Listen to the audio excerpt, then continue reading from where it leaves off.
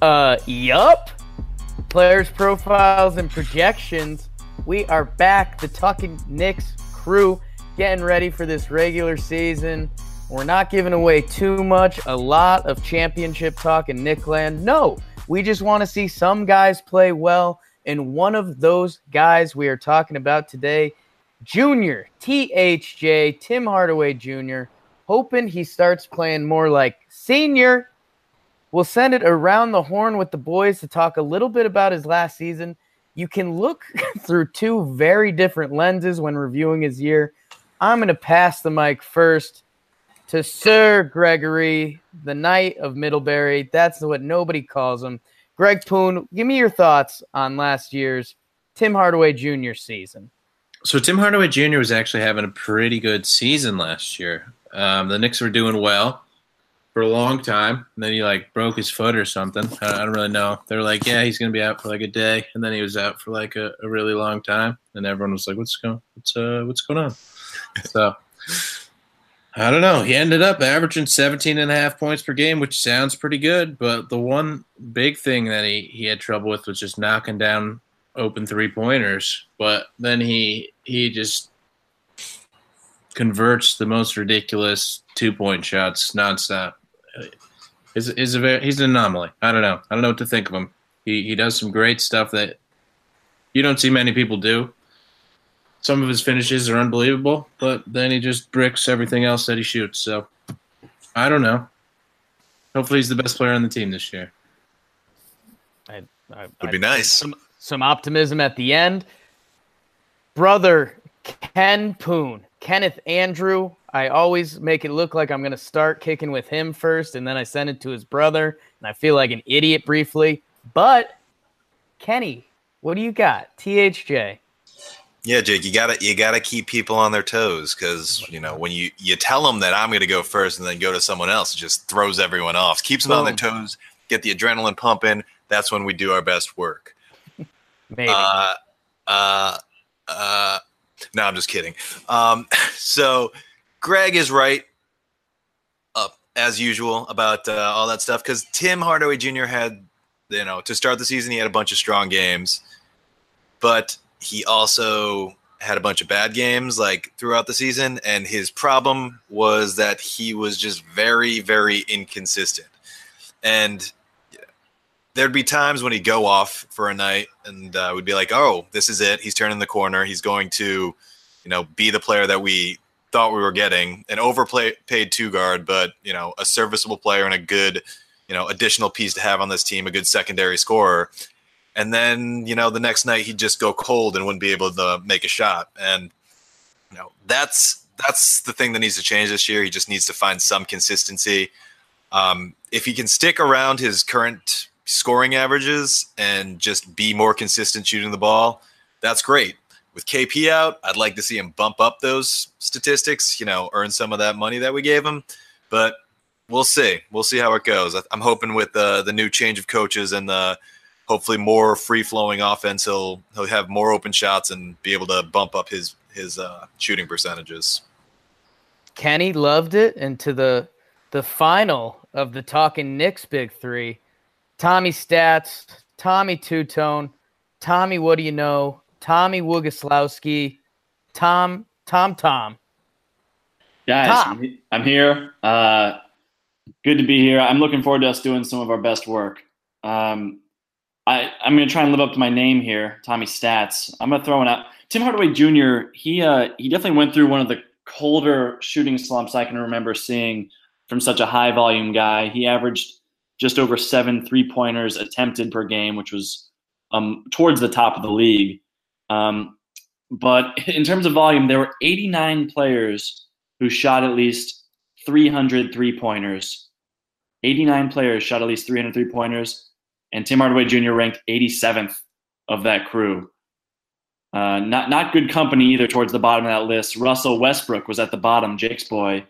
And then second to the bottom was Dennis Smith Jr. So it was not pretty shooting the ball for someone who I think of as a very strong shooter. And I don't see that being repeatable. Just that kind of just that cold streak, that slump. That's not the kind of player that Tim Hardaway Jr. is. I don't think that's not what he projects to be. So I'm optimistic this year that he'll have a better all around season. And I'll bring out my wizard wand and tap all of you on the head because I liked a little bit of what everyone said. Tom, obviously the efficiency. You can't 31% from three. That's not going to cut it. Also, he dropped to 42% from three, but we kind of thought that would be coming because we knew he'd be more of the focal point with the Knicks. With the Hawks, he kind of snuck into that scorer role to the end of the roll that got him paid by Los Knicks. Kenny, you mentioned Coach Fizz, and I think that could be a big thing. We're not going into a Hornacek rant now, but I wouldn't say he was one of the top coaches last year. Fizz is supposed to be a player's coach, free-flowing, all the hot button words you want to hear about a new coach. That could be huge for Timmy. And Greg, you kind of touched upon it a little bit. This guy, he was 25 last year. He hit his career highs in points, rebounds, assists, and he showed a lot of good. And we laughed early in the year because we were getting our feet wet, and we talked about him missing so many open threes. He would basically played like that kind of NBA era that was MJ passing it to LeBron, where all these mid-range, hand-in-your-face shooters, Marbury, Starbury, all the two guards, Bad Joe Johnson before he kind of came useful again. I don't know. It seems like a lot's there, but at the same time, there's this fear that we're not going to see any growth. So, Greggy, spinning it back to you. I mean, what can be the highs and lows for Tim Hardaway Jr. this year? I mean, I think it just comes down to efficiency. He's just got to be knocking down threes, and I think that'll open everything up for him if he does that better. I mean, with the Hawks in his last year, he shot 35% from three, which is still you probably want to be at 38 to 40. I mean, 40 is pretty wishful thinking, but if he was at 38, that's where they want him. I mean, as a rookie, he shot 36% from three, and so ideally he would have progressed since then, but it really hasn't happened. So, is it going to change? Hopefully, this is the year. Otherwise, this might just be who he is. I don't know. And Ken, kind of the same question to you, and I think something that I think a lot of people have split opinions on is, THJ, you see the stats go up and KP is out and he's getting more attention, but he's getting more of a usage rate and all that stuff. I mean, do we think with better guys on the courts, we're going to see the percentages naturally go up because he's going to get less attention? What do you think on that? And I mean, where are you on THJ and what he's going to do this year? Yeah, so I think the personnel thing is a real thing because the Knicks, they just didn't have any creators last year. So he wasn't getting, driving dishes for wide open threes, and the few times that he did get those, he wasn't making them. If the Knicks can get some creators out there and set him up so he's not being forced to create his own shot, I think it's only going to help his statistics. And kind of somewhat to what Tom said earlier, he had a career low in 3-point percentage last year on a career high of attempts. So he shot 31.7% on 7.2 attempts per game. And at some point, you have to have regression to the mean, or I guess in this point, aggression to the mean. Not sure what the right word is there, but I think those statistics won't stay. He's gonna bump up his percentage. I don't know if it's gonna get up to 38% like Greg's hoping for, just because that's not what he's done in his career. But I think getting up to 35% is attainable, which it's decent. At his level of volume, you'd like more, but it's decent. So I think this year there's a good chance that I don't think he could be less efficient, I guess is what it comes down to. And, now that they have a few other guys, like they have Trey Burke on the floor now who can create a little bit. He's not much of a passer, but he can create some space. And they have, hopefully Frank has progressed, and they have Hazonia who can shoot it a little bit. So they have more guys to space the floor. And I think that's the key in today's games is you just have to be able to space the floor and get open. If he can get those, here's to hoping he can knock him down. And I think he can at a higher clip than he has in the past.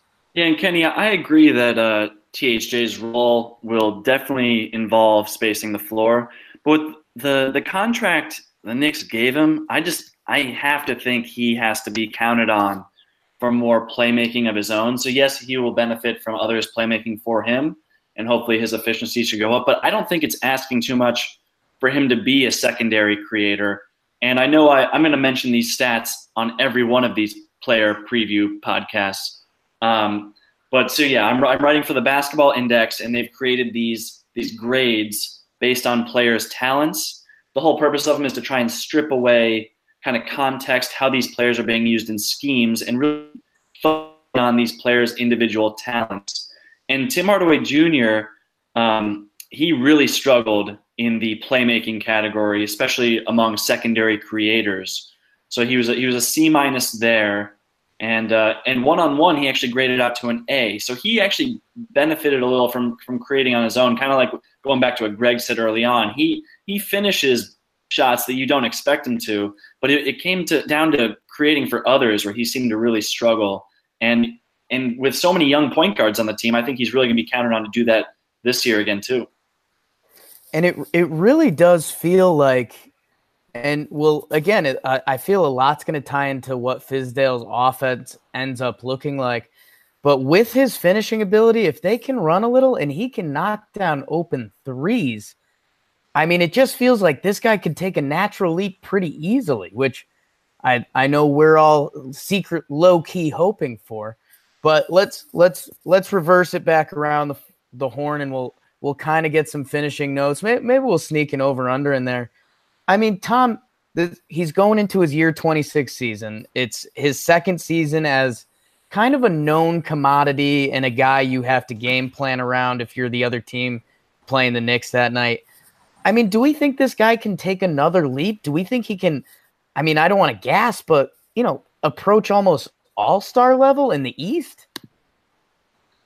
I think that kind of leap would be, that'd be like Victor Oladipo style. Like it's just so rare to see that kind of leap in one season. I'm not saying he's hit his ceiling by any stretch. I mean, obviously, if he just hits his open threes, his value goes up tremendously.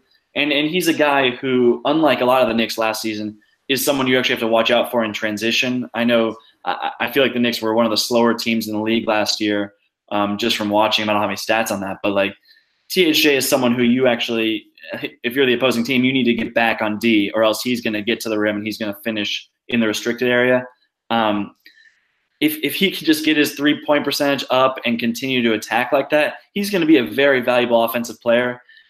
Defensively, I haven't heard him referred to as much more than average on that end of the floor. But if he can become more of a lockdown perimeter defender, borderline all-star snub, maybe all-star snub is his ceiling. But I like that. I don't hate that. I like that a lot. Kenny, reverse. So a lot of what Tom is saying makes sense to me. I think if he, I want him to be shooting better is what it comes down to. And I've said that a lot, and I'm feeling a little bit repetitive. But, he is getting a lot of shots, and he got paid like he's going to be the second star on a team. And he, frankly, the historical stats didn't really back up everything that happened. Like the way that the Knicks justified it was saying that, yeah, he's paid as like the 12th highest shooting guard in the league, and he's probably that, which didn't really make sense because there's just a lot of shooting guards who are a lot better than him, and he was never like a top player on any team that he played for. So it's similar to the Jerome James situation where not as extreme, but he had a very good end of the year, and that's what the Knicks were hoping they would see.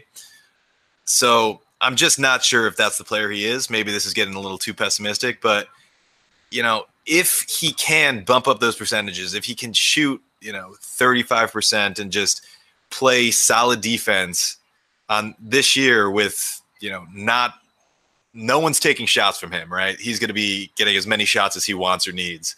So like he could average he could average 20 points a game. If he could get to 35% shooting and play some defense, like Tom said, I think he can be that all-star snub that, the Knicks have been waiting for. Huh. All right, I got something to say. So Yeah. I'll lead off by saying there's going to be 0 All-Stars on the Knicks this season. Wow. What? That's Greg, not. This is a Knicks pod, dude. That's not news. I want you all to know that. Fact.